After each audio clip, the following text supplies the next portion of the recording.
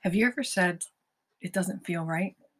Have you ever thought to yourself, "I can't put my finger on it, but something doesn't feel right"?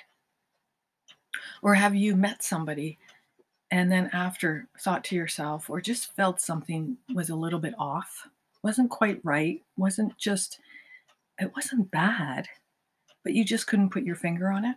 I'm here to tell you one suggestion, one thought, one mere idea, and that is the reason, one of the reasons I know this to be true for myself is because it doesn't align, whatever it is, the job, the potential job, the person, not personally, I just mean the person in general, a complete stranger you meet in an interview, and all the job parameters sound great. Everything feels good, the company, the pay, everything, but the person just doesn't feel quite right. There's something about his or her business style or leadership style that just didn't feel quite right. And when you reflected about after the interview, you thought, I have to now work for this person and something just doesn't feel right. That's what I mean about something doesn't feel right about a person.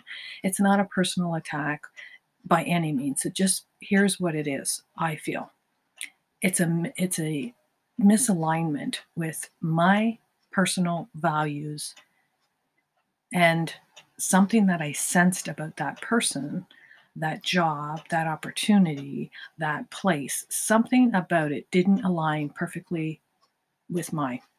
Now, when I say perfectly, I mean that it didn't align with my values or my core beliefs or my inner compass. Something wasn't quite right. And a really good blatant example, and I give lots of blatant meaning, really black and white examples to illustrate the point. The point could be you are at a dinner and you're meeting, a couple of friends that you've known for years and years and you trust and that you call them family. Like these are really solid, good, forever friends. And there's one guy that comes or one girl that comes or one person that comes that's an add-on, a person, a stranger. And during this social barbecue or what have you, you happen to overhear him talk and make laugh. He's laughing or making jokes about the fact that he stole something and he robbed somebody. And you heard it, but you're like, wait a minute, did I hear that right? So it wasn't clear, it wasn't crystal clear. You didn't have the opportunity to go over and articulate it. And maybe he was just making a joke and it was just a punchline. But something in you when you walked away said to yourself, I heard that three different times. I heard him say it in three different ways, three different times. And it kind of bugs me. And maybe, as I said, maybe it was a joke. We give people the benefit of the doubt. It really doesn't matter. I'm never going to see the guy again. It's not like I have to have dinner with him ever again. So why am I worrying about that? This is the nine feeling that I call intuition, that I call the survival inner nudgingness, somebody that nudges at your shirt. Have you ever had that where they're not stopping you, they're not touching you, but they're nudging your shirt? Have you ever had that? We as teachers get that all the time, where a little student will come up and nudge your shirt and say, I have to go to the bathroom or something, like they're desperate. They're 5 years old, they don't know what to do, they can't get your attention, so they'll just take part of your shirt and they'll just nudge it a bit just to get your attention. That's what I mean. It's that feeling, that feeling that something is not blatant, it's not black and white, but it's just this little feeling. And if you ask people that are spiritually, intuitively, heart-centered type coaches, they'll recognize this in a nanosecond. Oh, that's your intuition talking. I want to suggest to you that you listen to the next time that happens to you, because this is a golden opportunity, not has anything to do with whoever triggers that little feeling. It is all about triggering in you the opportunity to say, oh, the reason that bothered me is because he was talking about lying, cheating, or stealing, right? In that example. Instead of worrying about trying to control him or clarifying if that was even true, all that good stuff outside, I'm suggesting you go inward and use it as an opportunity to say, hey, Those are my core values. Meaning, I believe in not cheating. I believe in not stealing. I believe in not the things that were bothering me about what I perceived as a threat or a nudging feeling of something wasn't quite right. There's a feeling of offness. Use that as an opportunity to say, is that because I have an inner core value that says, thou shalt not steal, thou shalt not lie, thou shalt not whatever. And this is the golden opportunity for you to then stand even stronger in your convictions and understand that your core values mean something to you. And what this builds is a self awareness of your core values that you need not tell anybody around you. You need not put an ad in the paper or Facebook or whatever and say, these are my core values. However, it is an inner knowing, an inner compass that you can turn to at any time and say, I have these core values that will help me stand stronger. Well, how would that even be possible? Well, I'll give you a really good example. Maybe you're single. Maybe you go on a date, first time. Got nothing to lose. I'm going to meet somebody for the first time. And a conversation's very light and casual, and you're not getting married. It's just a random meeting.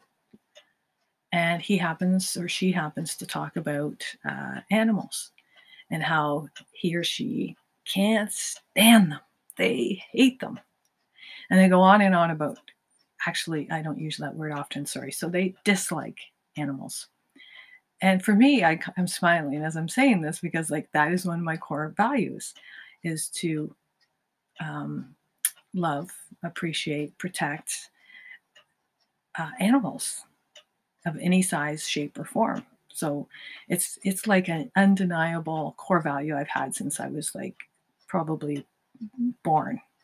It's just one of those things. I've just been fascinated with animals, bees, birds, dogs, and you name it. I've always loved animals, and I've always, whenever I've encountered them, my eyes get wider. I get more curious. I turn into a 5-year-old. Like, wow, what is that? That's really cool. And then later as an adult became an advocate for protecting animals. So you see how one thing evolves to another, that it eventually evolves into one of my core beliefs and values, which is to protect animals all around me.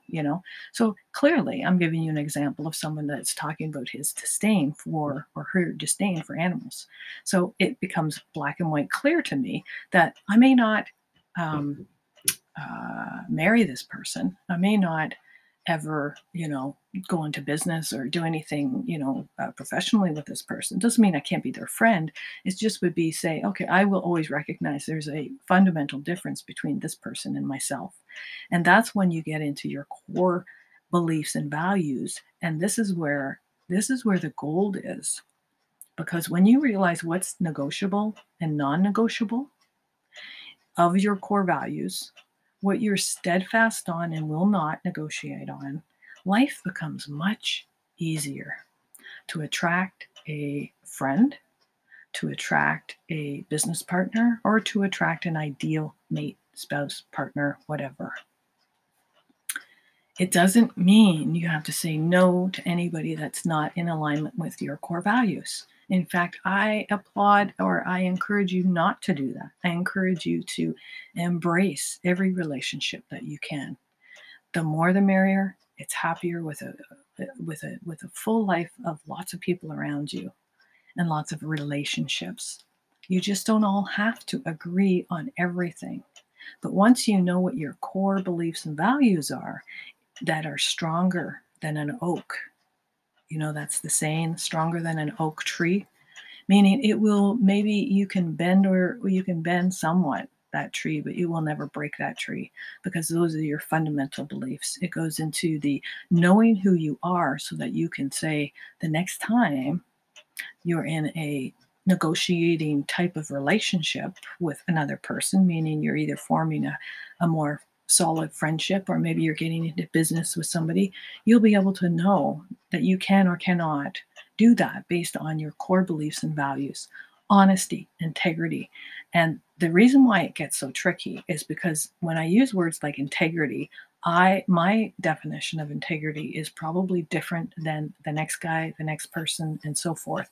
We're not all using definitions that we go to a dictionary and use the actual physical, literal definition of the word, nor are you given the opportunity to do that in life. And even if you were, you would realize that you're eventually using different dictionaries because you're speaking different languages. So it's not a fine art, it's not a science. It is called human dynamics and relationships. And emotions, when emotions come into any kind of negotiation, it gets the water gets muddied, and that makes things become unclear. And so this is why I'm suggesting to you that you go through a fundamental core value exercise, and there's a million online that you can do for free. Go to YouTube and look for core values.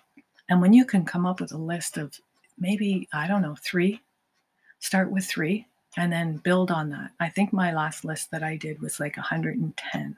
110 words or values or just words that symbolize me. That if I were to tell you or tell somebody, a close friend, let's say, a list of these 100 words, they would go, oh, I'd get to about number 10 and they'd go, oh, you're describing yourself. And that's knowing thyself so well that you feel really strong and good. It builds your self-esteem, your self-awareness. And again, you don't have to tell anybody. There's no right and wrong. That's the other thing. Just because my list has a bunch of words that I believe that are my core values, you may disagree with them. You may look at it differently, and that's okay because you have your own. And I may disagree with a few of those that if you feel like sharing. It doesn't matter. What it matters is to you that you have these strong convictions, these core values. I learned this from the book of John, a book that I would refer to from one of my mentors in life who taught me to become a better, stronger entrepreneur, business person. And he taught me that there is no right and wrong. What's right is what you feel is right for you.